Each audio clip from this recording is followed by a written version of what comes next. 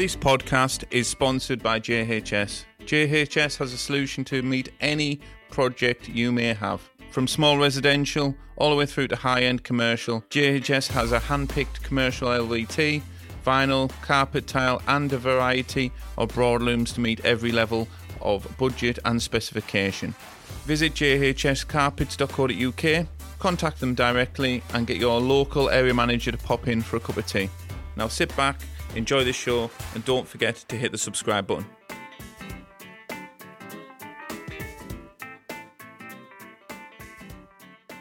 Welcome to the podcast, Paul. First question, what is your backstory, Paul, first? Right, well, my backstory, it starts a long time ago. I feel very old, but never mind. No, it started, my working career started back so when I left school. School, dare I say, it wasn't for me. Yeah, I enjoyed parts of it, but I think from GCEs at the time, etc. You know, it wasn't something I didn't come up with many. So I was sort of left in a bit of a quandary, and I thought, right, what do I do? What do I do with myself? An opportunity came up when I was 16 to go cold calling, knocking on doors, flogging windows. Oh, yes. So when I think back now, actually, that's it's pretty good grounding in sales. Oh, yes. Because I dare anybody to sort of tell me otherwise that the hardest sale isn't knocking on somebody's door at 7 o'clock at night when you're 16-year-old trying to sell them windows. So that's where my working career started. And then from there, bits and bobs really, sort of jobs here and jobs there in different factories, assembling different things from microwaves to televisions. After a while, I got a bit sick of that, and I thought, right, you know, what's the next step? I have to do something, try and challenge myself. And I ended up joining the Royal Navy in 1994. So I enjoyed the Royal Navy for 10 years, had a real good time. You know, met some great people, understood the benefit of discipline and getting on with things, So again, a real good grounding to what I do now. So, you know, things combined work really, really well. I was going to say two great things: double glazing salesman and the Navy. That you couldn't start a better career. No, they couldn't really, to be fair. But again, life's a funny thing, mate, isn't it? At the end of the day, you don't know what's around the corner for you. I certainly didn't. When I left school, like I say, you go back, 1987, when I left school. Yeah. And it was sort of a case of, right, we'll wash our hands up with you, you know, off you pop. You won't amount to anything, all this sort of thing. And, you know, at the time when you're quite young and vulnerable, you do believe it. So it's quite difficult. But again, eventually, you know, I got to where I wanted to get to and joined the forces. Fantastic time. Really learned a lot about myself and about other people.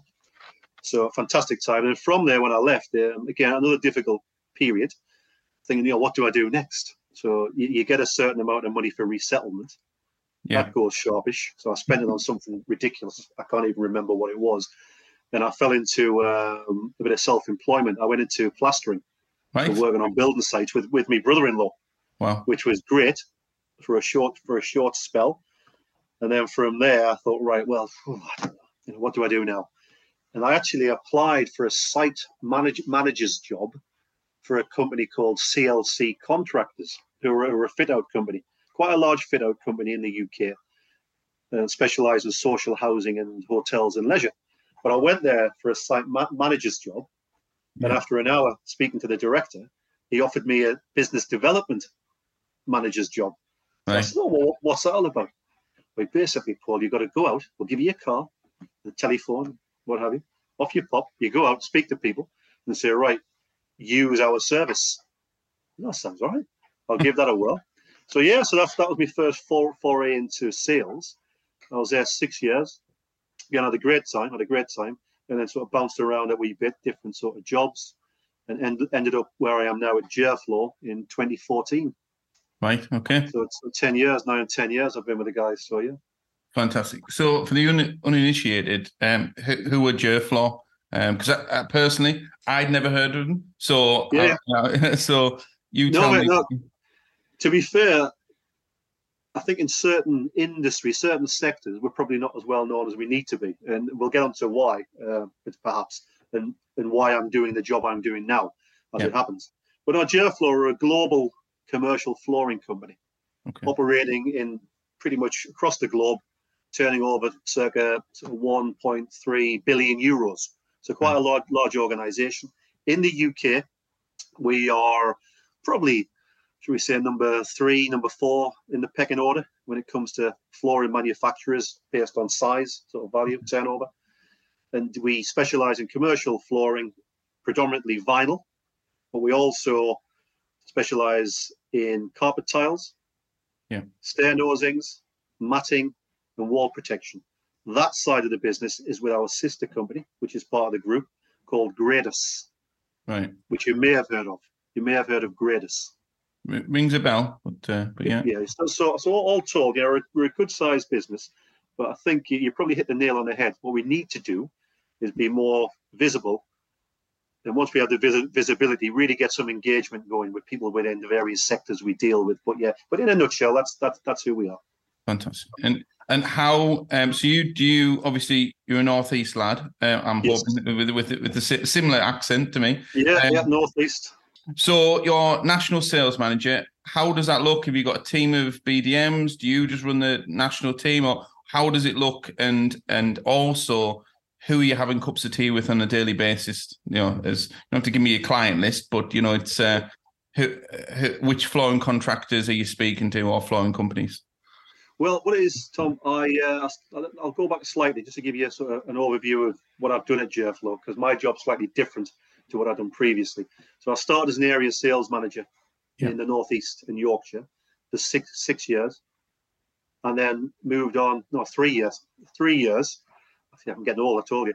3 years, and then from there, I took on the role of regional sales manager for the North and Scotland. So I had a team of 7 ASMs, whom I worked with, who they had their own customers, flooring contractors, etc. Now, that was up until April this year, where I've been sort of working with the business, and we're looking to try and find new avenues. So my job now as a national sales manager is basically a startup, whereby we're starting to focus more on certain areas. I don't manage a team directly anymore, but I do sort of have dotted lines, if you like, I suppose, the best way to describe it. And I am working with everybody within the business on a regular basis. So my job now as a national sales manager is across main contractor supply chain and modular. And the two link together quite, I wouldn't say intrinsically, but they do link together. So my customers would be the principal contractors, Vinci, Morgan Sindall, Kia, them types of people. And it links in, when we talk about flooring contractors, it links in very, very well with what they would call their category A flooring contractors. Okay. So, there's a number of them, as you can imagine, but Active Flooring, I do quite a bit of work with. Titan Flooring, I do quite a bit of work with. Newcastle Flooring up this neck of the woods, very, very active within the sort of principal contract, the design and build. Down south, Axiom, they're a big one.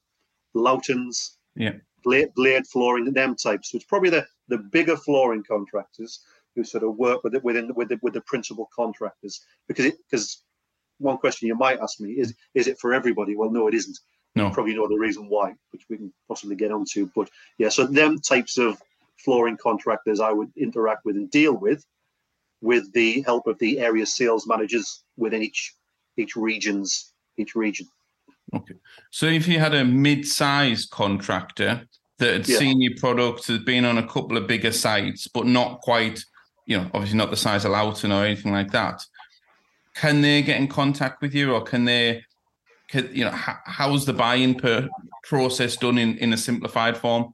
If people for us, we tend to deal two ways: direct with certain customers on certain products. And a lot of the sales go through distribution.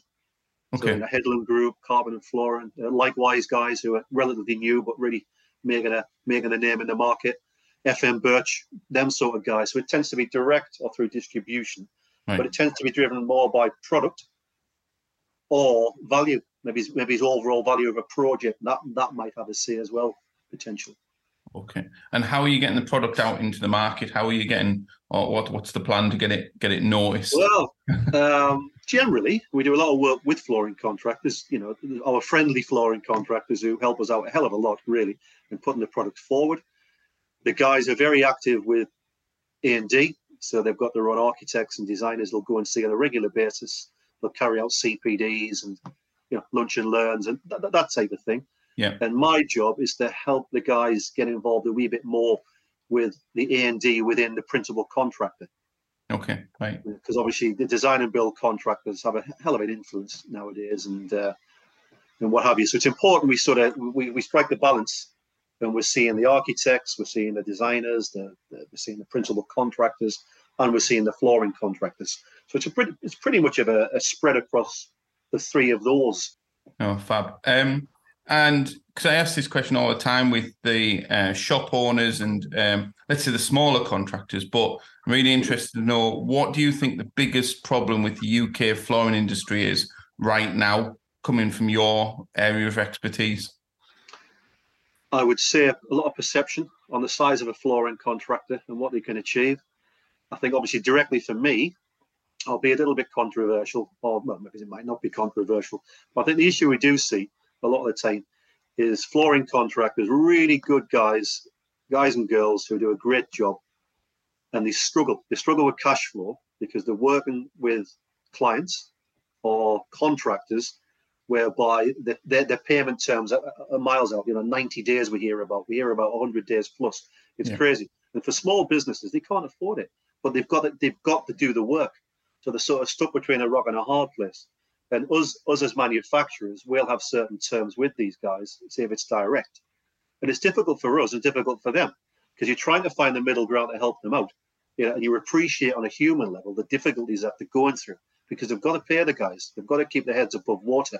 So it's a real dichotomy when it comes to this. And I think that's the biggest thing for me with the guys. I feel so sorry for them because sometimes they just get led down a path and then they're waiting before the money comes in. Yeah. And it's just a disaster for them, really. So I think there needs to be some common sense applied on payment terms, across the procurement route, whether it's coming from a distributor, whether it's coming direct from a manufacturer, and an understanding what the payment terms are. And I think they should be set at a relatively realistic time frame across the board. And then that should allow the guys to get on with things and push on and grow their business. Because I think a lot of them, they can't grow the business because they've never got any bloody money in the bank because they're always waiting for it. So I think cash flow, sorry, that was a bit of a long-winded answer, but I think cash flow in a nutshell, Tom, is the biggie, what I see.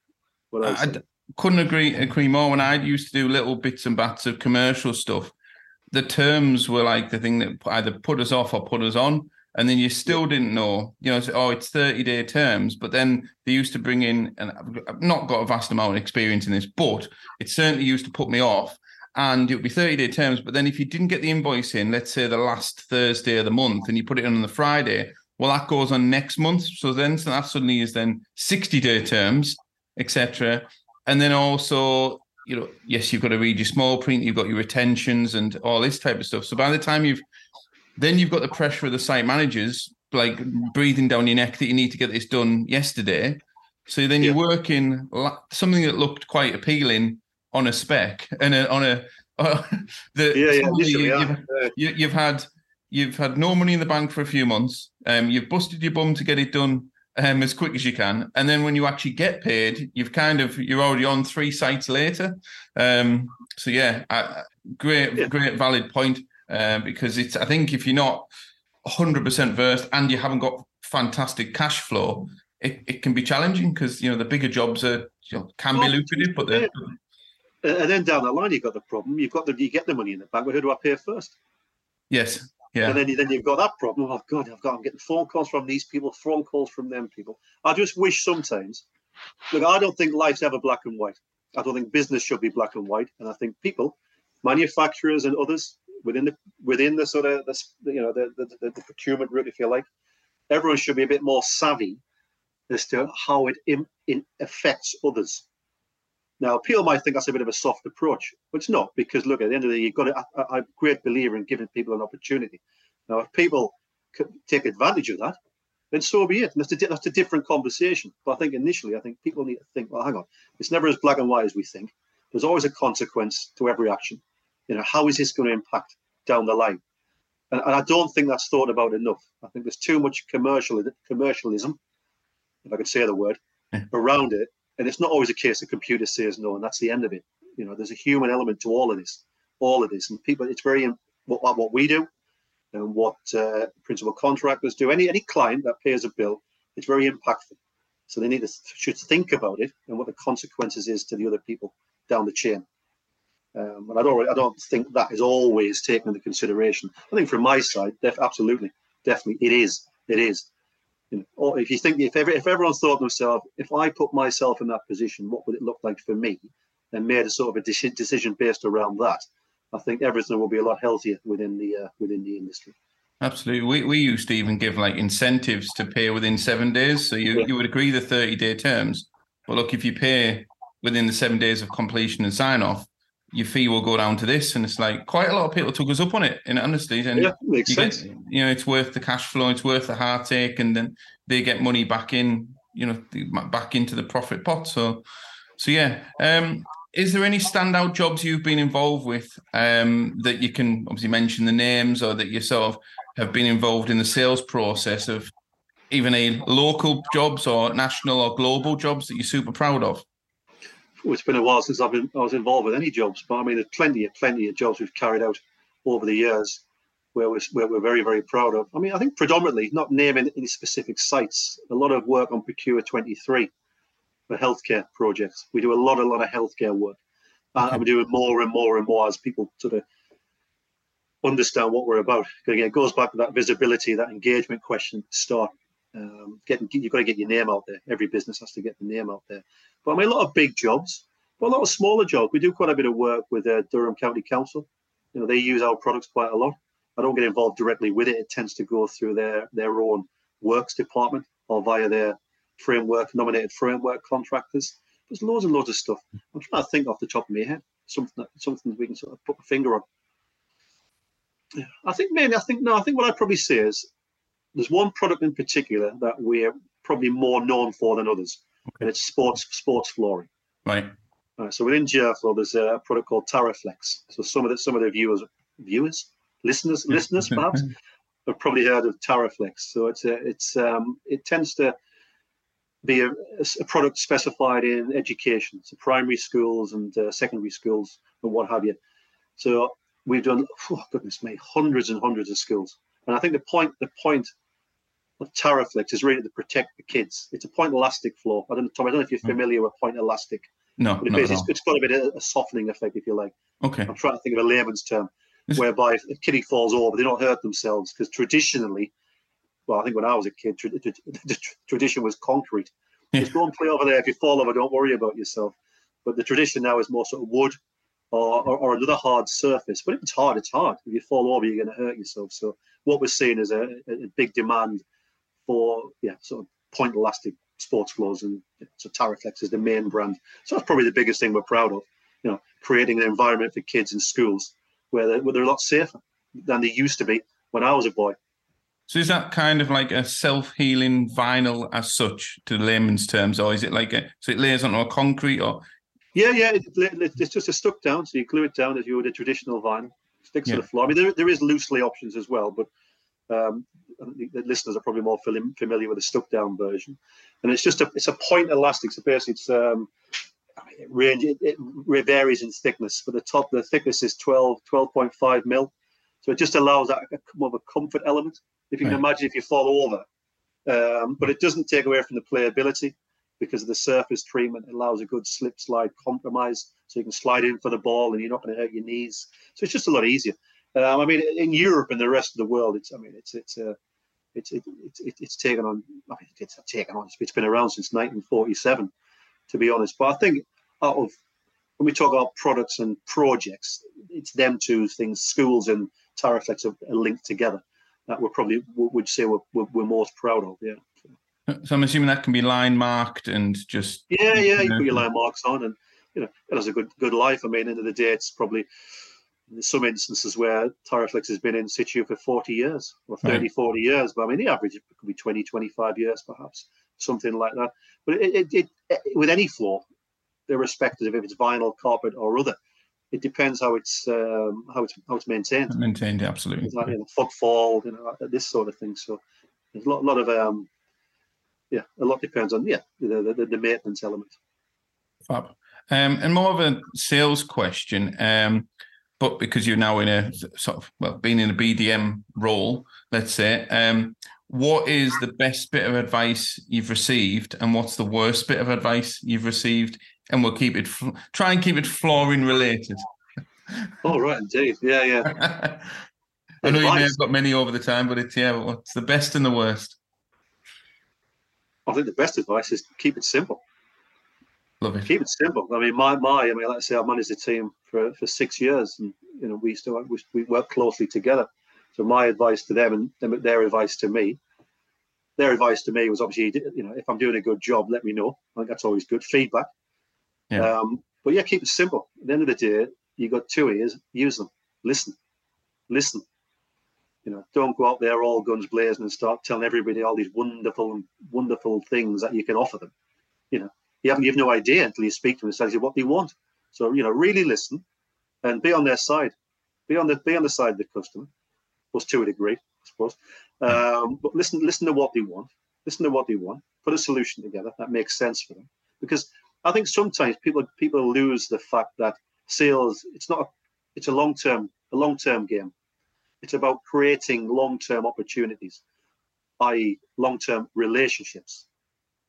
And I think when I was younger, it was probably a bit of a hapdash, get in there, get in quick, get the job done, get the sales sorted and off to the next one. But the bigger part of the equation is after. It's after that first sale. So slow it down, keep it simple, always have the customers, listen to the customer, value the customer, and trying to create a long-lasting relationship based on mutuality. It's got to be right for both sides, hasn't it? So keep it simple was the best advice. And I think the worst advice was probably not so much sales oriented, but more managing people. Yeah. It's about, I had a manager, not in GerFlor. I mean, I must say, the people I've worked for in GerFlor have been brilliant from day one. Bar the odd hiccup here and there, but it is what it is. But generally brilliant. Prior to, I had a few jobs whereby it was all about really managing people with a stick.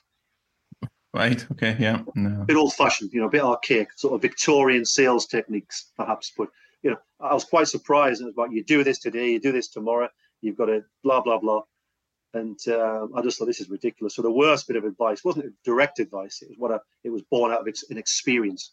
Treat people as people, and treat people as individuals. You might have 10 individuals in a team. They're still individuals within a team. Yeah. So so keep it simple and keep away from the stick. Doesn't work. No, couldn't agree more. I mean, as the sales and managing people, asking great questions and listening, it's a combination of both. Managing people, it's just asking the right questions. It's like rather than telling, asking, and that's it. I've found that with sales, and we've done sales training so many times, and it's just about asking the right questions. And now, I don't know, commercial, I don't know how effective it's been, but certainly the domestic market with flooring, it's sort of dropped a little bit more. So it's now even more critical to be asking the right questions and pre-qualifying clients, so no one's wasting time. And I wouldn't say back in the day you could get away with an amount of clients, but now domestically you're really having to get the right clients, and the only way of finding them is asking them the right questions rather than telling them anything. Yeah, I mean the commercial, the residential side is slightly alien to me. We have a residential team, but it's all to do with work within social housing, so it's still commercial in effect. Well, transactions are, but it doesn't matter. I mean, people are people. If you're the director of, I don't know, BP, or if you're whoever you are, it doesn't matter. No. People are people. You've got to listen, understand what they want. They want different things, and if you can deliver, make sure you can deliver. And the other thing is, actually, Tom, thinking about is, it's just, don't talk nonsense. Don't lie to people. Just be honest with people. Yeah. And if you've got to have a difficult conversation, have the difficult conversation, because I can guarantee you're better off longer term having that conversation earlier than later, or at all. Just don't talk nonsense. No, that spreads far quicker than the good news spreads. But at least if someone can rely on you, that's the main thing. No, I think it's people say it's how you deal with the issues, isn't it? How you deal with the issues is just as important as anything else. Nobody gets things right 100% of the time. It just doesn't happen. It doesn't happen. But just be honest with people. Be yourself. Be yourself's a good one, definitely. Because anybody whatever we're doing in life, you've got to where you've got by being who you are. So don't get away from that. That's another thing I found in the past, especially with managers. So not with GerFlor, but with other companies, they seem to change their ideals because now they're up the ladder a wee bit. They're up the ladder, and all of a sudden they thought, "What's happened to you? What's happened to you?" The ego follows them. Yeah, I think so. And after as time goes on, the personality changes into something that they think works for them to get to up the next rung of the ladder. Yeah, it doesn't matter. Let your work. Your work, your success is what you do day to day. That'll get you. If you want to go up the ladder, that'll get you up the ladder. You don't have to be devious and bloody underhand, do you? At the end of the day, be yourself, and stick to it. Stick to your principles. No, I love it. With that in mind, and as you've come up the ladder, what is your least favourite part of your current role? Ooh. I love throwing these ones in. Yeah, this is a difficult one because there's nothing I don't like. I enjoy the challenge, but I would say I probably get frustrated a little bit now and again. And this is born from years and years ago because I'm probably a little bit quick I like to get things done. Yeah. But I have to appreciate sometimes. I think we're all a bit like this. It's not just about us. If you work in a group, it's how you affect others as well. So sometimes I might be a bit not gung ho. I'm very professional. Don't get me wrong. The things will get done, but I like to go at a fairly swift pace. Yeah. I don't want to just leave things. Whereas some people might think, "That's all right. I'll get it done. It'll get done, but it'll get done next week." So probably slight frustrations from time to time around that within the whole team environment. But again, that might be said. That's probably the reverse as well for others. They'll say that about me. So, but apart from that, I don't know. I mean, sorry. Let me think. Yes, I think Tom. One thing is what annoys me is rude people. Huh?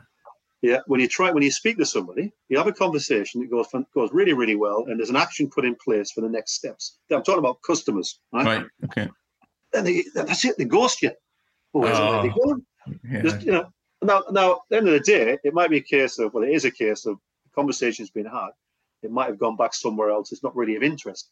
But I'd much rather know it is not of interest. Just be honest. Again, that goes back to his honesty. Yeah, I love that.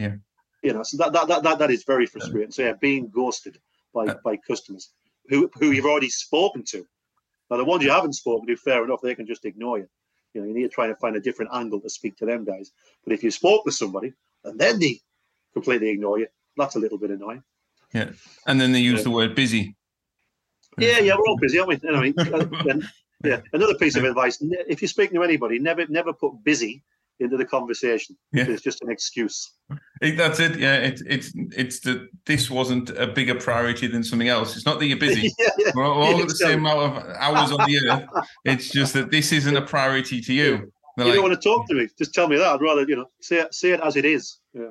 Yeah, that would make sales and even relationships easy if everyone was just straight up and said, "This isn't for me." Just so yeah. So to get we'll go a bit more on a personal level, Paul. To get the most out of you and to perform in the best way you can in the flooring industry, how does your morning routine look at the moment? It's morning tends to be up and about. As I'm getting a bit older, I'm quite keen to keep fit. So I've bought myself an ice bath, Tom. Have you? Oh, I love it. I bought myself an outdoor thing. So so my routine in the morning, I'm up and about relatively early, probably sort of 6:30, 7 o'clock.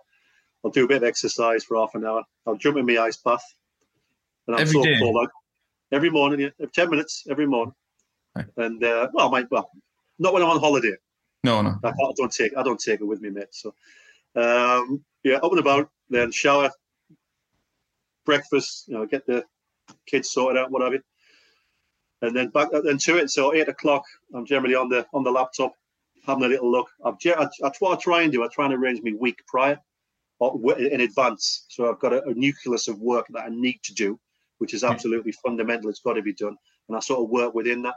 So I try and structure it whereby my bulk of work has to get done. there's always a certain amount of work that needs to be done within a working day. So I'll cut off around 6, half 6, depends. And just get it done. But routine-wise, yeah, it's relatively straightforward. But I think planning ahead is key to it for me. I want to come back to the ice bath thing. How long have you been doing the ice bath now? Oh, about 3 months. It's not too long. Is it like an Amazon job? Yeah, I've got one that I've used a few times, or is it a full one that produces the ice and all that? No.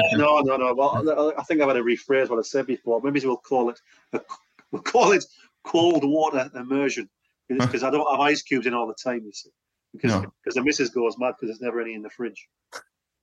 So cold water immersion, but yeah, it's one of them sort of blow pods. Yeah, it's one of them. But no, it's spot on for what it is. So it's just outdoors. So obviously Christmas time, so you get a wee bit chillier. But I mean, it's cold enough. But it seems to be doing a job. I mean, I was watching. It was on that bloody YouTube, and that Wim Hof guy. Yeah. You know, the Iceland, the Finnish, the Iceman. That's right. Yeah. I was watching him, and I thought, oh goodness me, that looks like torture. And then from there, it sort of escalated. A lot of YouTube videos come out, and you see stuff on Google. There's all these health benefits, but the one that got me more so was when you have a busy life, home and work. I just felt as though I wonder if it would help me focus that little bit more, just so I get a little bit more done, a little bit easier, a little bit more straightforward. And to be fair, it seems to work quite well. It's funny you said that. I never sort of. I think previous jobs I had a lot of pressure, like physical and mental pressure in other jobs, mainly the armed forces. So it doesn't bother me. I don't never feel stressed. I never feel pressurized. You got to live life with a smile on your face. But the odd little thing here and there, like the cold water bath, if it helps, then why not? So I'm sure. I think it was actually yesterday I saw it, which is funny you've mentioned it. I seen this. It said, I'll put this as least crude as possible and keep it as commercial. A line of cocaine will produce a certain amount of endorphins and lasts about 30 minutes. Right? A 2-minute ice bath produces the same amount of endorphins as a line of cocaine, but lasts 2.5 to 3 hours. Well, there you go. And I was like, wow, that's some statement. And again, it might have been hearsay, but I have heard very, very similar stuff. And I think you're right. I think you're right. At the end of the day, it just goes to show it certainly helps. It's definitely got benefits. Definitely. I mean, some of them are a bit outlandish, but I mean, most of the ones that I read, the top benefits to me. I mean, so the main one is sort of helping you focus and relieving the stress levels and things like that. Just making you think a wee bit more clearly. If you've got that clarity of thought day in, day out, it's certainly going to help you in your daily routine. Yeah, I think I need to dig mine back out. I did have a few weeks and a few months, but I need to be more consistent. I would agree. I need to stop messing about. So is there any new... We'll go back to flooring because that's what we're here for. GerFlor, is there any new state-of-the-art or products that are coming or any new news that we need to know about or even anything on the eco-friendly side? Anything you can tell us that we might not know about? Yeah, well, there's a few things, really. I think... the main benefit for GerFlor within the UK, obviously, it's GerFlor Gradus. So the variety and the number of products that are available is probably the widest selection of products across the UK from any manufacturer within flooring. And that, in effect, helps us provide real solutions within key sectors, predominantly healthcare. Yeah. One large area within healthcare is wall protection. So again, that covers off the what have you. So I think the breadth of the product selection is one. The second thing is where we are very innovative in what we try and bring to the market, and the market's changing a wee bit in respect of sustainability and an environmental carbon footprint is at the forefront of what we're trying to achieve. So there's a lot of loose layer products. Yeah. I'd mentioned Taraflex before, the sports floor. There's a loose layer option coming out on Taraflex, for example. There's loose layers on heterogeneous, sort of multi-layered products that are coming out. Things like that. So that's the way we're shifting. And I think, again, with sustainability being sort of the hot topic and the reduction of carbon, a lot of the talk around carbon is around embodied carbon, which I fully understand and the reason behind it. And it covers off most of the circle, if you like. But one area we're trying to develop and look into a wee bit more is operational carbon. Right, okay. So the idea behind that is how easy a floor is to clean and how long the floor will be in situ on the floor. Now, the longer it's in situ and the easier it's to clean, it has a huge positive benefit on the carbon. So the operational carbon, again, so around sustainability environment, that's one area we're looking at. And as I've said, the width, the breadth of the product portfolio. And obviously with that, the solutions we can put together for our customers. So I think that's the biggest benefits of GerFlor Greatest. Okay. Right, I'm going to go to a few of the secondary controversial ones. So if you could have a pint with 3 people, who would it be tonight? Tonight? Yeah, oh, dead or alive? I was going to say tonight. Yeah, dead or alive. That opens up a little bit better. Dead or alive? Right. Well, I don't want to sort of put her down on her, but my mum, she's dead, so that's great. Nice to see her again. Definitely. That'll be wonderful. Also, let me think. Right, Tom, you put me on the spot here. Now, this is a question I think people probably answer quite quickly, but for me, it's not as easy. Frank Sinatra. Right. Yeah, I'll tell you why. I think what a life he must have led. He must have some stories to tell around the dinner table. Yeah. It's getting a good tale. The leader of the Rat Pack, definitely. And the other one would be, I think, Alan Shearer, because obviously probably, now you know who my football team is. Yeah. Well, I don't want to put the listeners off, but I mean, what an icon in Newcastle. I mean, what a man, what a player. Yeah. So I'd love to have a chat with Alan Shearer. Brilliant. I like that too. And if you could change your profession today, what would you be and what would you do? Retired. No. What I'd do, I think I would go into some kind of. Actually, let me tell you one thing, because I do have another job as well, right? Okay. Which I volunteer for. I think it's worth a plug. Shameless plug. I don't get paid for it, but I do volunteering mentoring for the Forces charity SAFA. All right. Okay. What does that involve?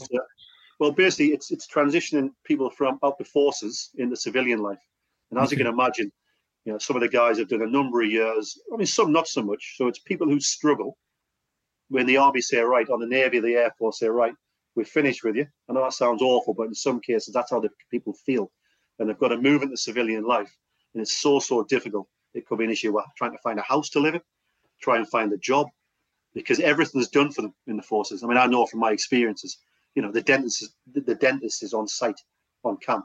Yeah, everything's there. So it's so difficult. So I do a volunteering, mentoring work for people leaving the forces. So I think I'd like to do that in a bigger capacity. Fantastic. Help people. Because I think the biggest skill a salesperson can have is the skill to communicate. So I'd follow that theme and use that communication to help people in a different way. Love that.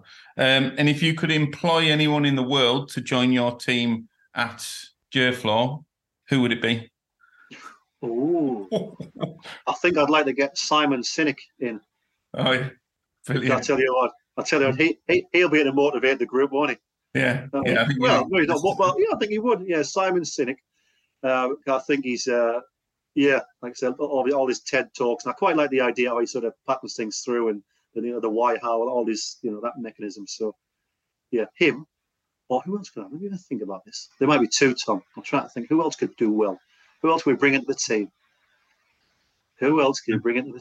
She wouldn't do a bad job, I don't think. No, I think he can motivate them. Why, Eddie Howe, actually, because he hasn't. I'll tell you, why not? Let's get Eddie Howe in. Let's be honest. He's done a canny job. Yeah. Love it. So I've got two last questions for you. One difficult, one not so difficult. All right. And we're going to change things so that I'm going to jump forward, so you've got a little bit of time to think about it. I'm going to ask you for a question for me to ask my next podcast guest, because I'm copying Mr. Bartlett. So you need to tell me, I want to know a question from you at the end, and it can be, I'm not going to tell you who the guest is. So, but the one I'm going to set the tone with is the hardest question. What is holding you back, Paul? Holding me back? That's the question. Oh, goodness me. From a work perspective? In any perspective you want to take it, that's the question. Oh, goodness What me, is holding you back? What is holding you back, Paul? What is holding me back? What is holding me back? Myself is holding me back, because in an ideal world, I think in years to come, I had a dream of working for myself in a various capacity. So sometimes I think life holds you back, and I don't want to go too big on this, but I think I might have to. I think the problem is because I think life holds you back because certain things happen, and it's about a level of responsibility. So I think responsibility is great, but it can have the adverse effect of holding you back in certain instances. So I'm going to say responsibility, but not for but you know what I mean. But sort of, it's one of them. It's an interesting one. I love it. It's someone, if someone thought about it deeply, that's the answer's there. Yeah, the answer's there, but it's different for everybody. Mine, I must say, different for everybody. Brilliant. And what question would you like me to ask my next podcast guest? Well, this is it. It's difficult. I know it is, and I'd like it to be relative to the individual. But since I don't know who it is, but it has to relate to flooring. Preferably, yeah, absolutely. Preferably, yeah, have to relate for flooring. I think the flooring industry. I'd like to ask the question in relation to. This might not make any sense at all. Who is a person? Let me think.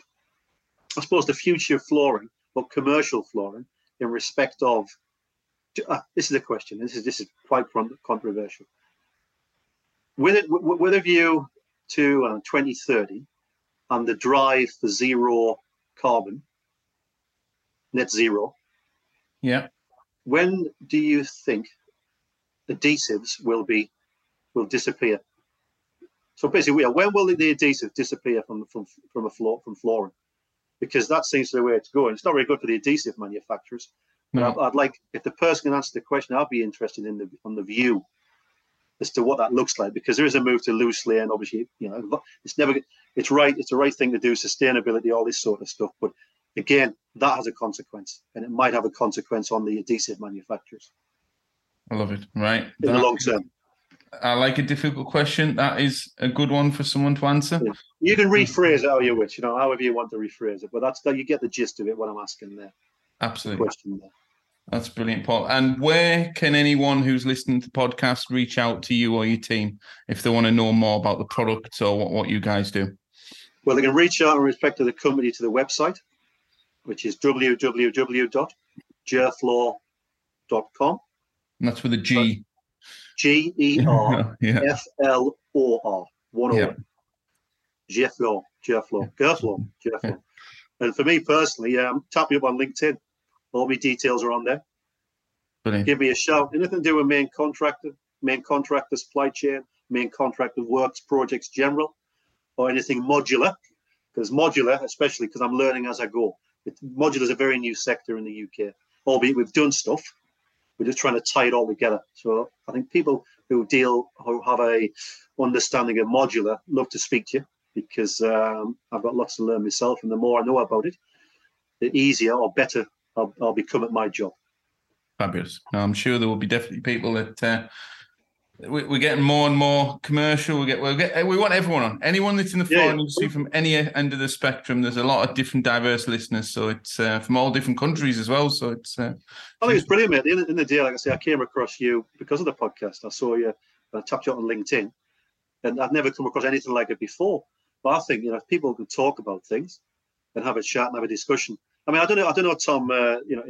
In the future, if you're having like a panel talk where you can get numerous people together from different flooring sides of flooring, if you like, things like that, because I mean that'd be of interest as well. So. We've got our first panel talk coming up in a couple of weeks. There you go. I didn't know that, Mike. You wouldn't have done, because it's with ladies of the flooring industry. Oh, brilliant! Excellent. So I'm not taking part in it. No. But yeah, we're definitely going to bring in panels, anything, suggestions from guests, suggestions of questions. It's about the listeners. So if it can't just be the the Tom and Sarah show. It's got to be what other people want to listen to. So a panel is, as the first one is going to launch, and that's ladies of the flooring industry. So I think there's, if I'm right, I think there's 4, 5 ladies on there, very different backgrounds, but all in the flooring industry. That's the first one. But then again, we might do a commercial one, we might do a shop owners one. But yeah, great suggestion. But yeah, anything we can do to make it more interesting. So that might be one to put down. We could do one for commercial, and everyone can thrash it out, and we can ask awkward questions. Yeah. And then we could do a shop owners one, and then a contractor on the ground one, or even maybe a contractor on the ground one with some of the bigger firms to ask the bigger firms some controversial questions. Yeah, definitely. Yeah, without a doubt, I think it's a good one, because at the end of the day, everyone should be in it together, and I think everyone should help one another where they can, and this certainly helps. It's a voice, the voice of the flooring industry on a podcast. Absolutely. I mean, I'm not aware of any others. I mean, there might be. There's some in the US, none in the UK. Yeah. So, yeah. But again, the US, they do it differently over there. I mean, we've got a big presence in the US.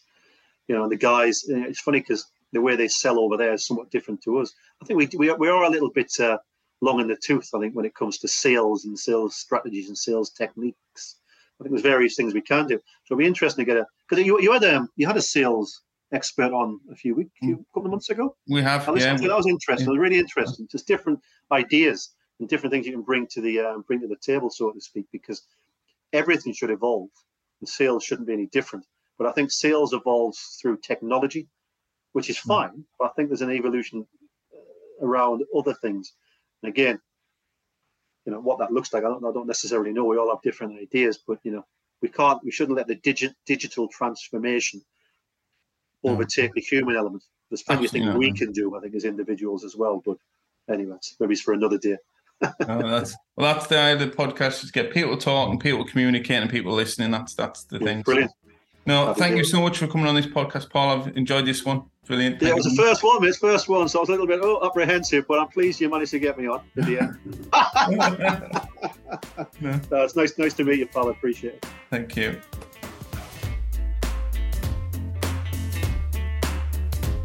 If you'd like to find out more information about what we do, you can visit our website at cockerellandco.co.uk.